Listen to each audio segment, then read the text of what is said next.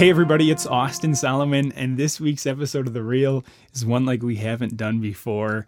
It's a little more lighthearted. I hope that this will make you smile and maybe just provide a little bit of joy in your day. So, okay, these are the two craziest showings I think I've been on. There's so many stories and interesting things that have happened in my 4.5 years as an agent, but here's two that have stood out. So. All right, here's the first one. We'll call this the country spook. So there's the stage. It's the winter of 2018, and I'm working with a buyer, great buyer, looking for his first house. And it's about, we scheduled this showing for about 7:30 at night. It's the middle of winter. It's Wisconsin, probably 0 degrees, and we drive out to this property. It's way out in the country, and when we arrive, there's not a light on in the place. It's just pitch black. Dakota, my teammate, was with me. He was just kind of with me, shadowing me a little bit how some of these showings go. As this was a year or so ago, and it's 7:30 at night, pitch black. We go into the house, we turn all the lights on, and the house is actually pretty nice. Like, it's move-in ready. Everything looked good. I'm like, man, this is exactly what he's looking for, and it's priced really well. I'm like, this is going to be a slam dunk. So we're showing the house. We go through everything. Everything looks good, and I'm thinking, like, man, he's going to write an offer on this house.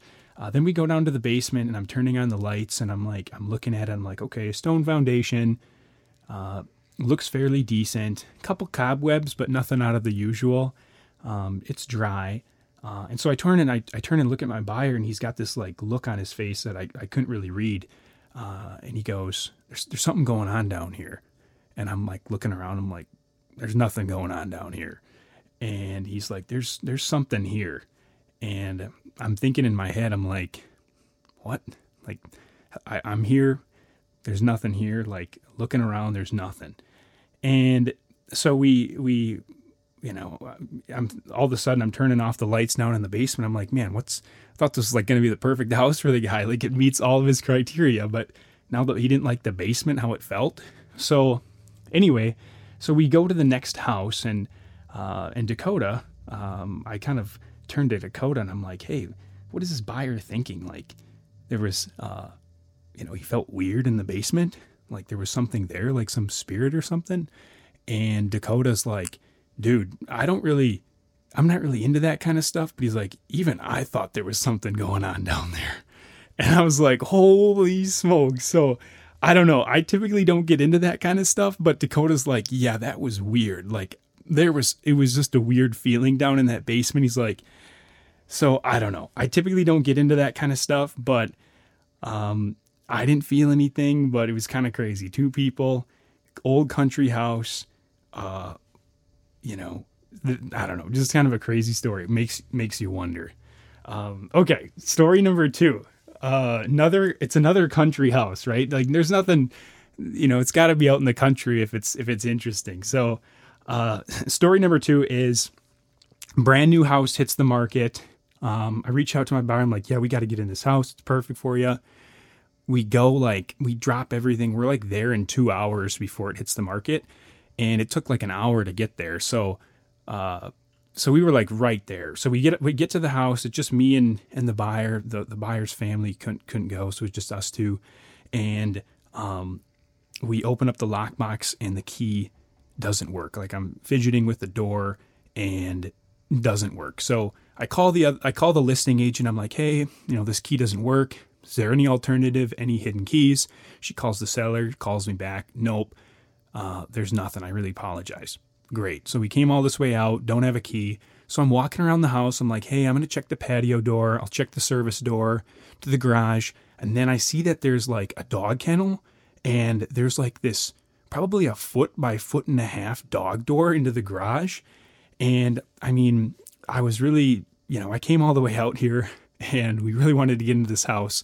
So I called the listing agent. I'm like, hey, there's a dog door that goes into the garage. I know this is a little bit crazy, but can I go through there?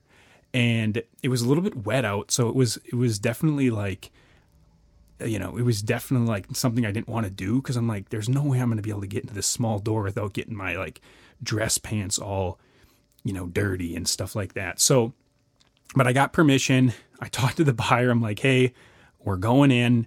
What was going through my head is I'm like, well, with my luck, the door between the house and the garage is probably going to be locked, but let's give it a shot. So I'm like maneuvering, I'm shaking through this little dog door. And I was able to like kind of maneuver and get into the garage. And the door between the house and the garage, it was open. So it was fantastic. So I was able to get in, let the buyer in. And within 3 minutes, the buyer's like, hey, this is way too small for us. So, kind of a funny story, like they didn't end up buying it, but it was just kind of crazy, like how we got into that house, how we made it happen for them. It was pretty interesting. Crazy thing is these buyers actually ended up buying a house like just a couple down, not too like a couple months later. So, I don't know, maybe that little extra effort, just kind of left a positive vibe in the buyers' mind for that area. So 2 craziest showings that I've conducted. There's been tons of other stories, but just thought I'd share those with you. Hopefully that'll just give you a little boost in the mood today. Appreciate you guys. We'll catch you later.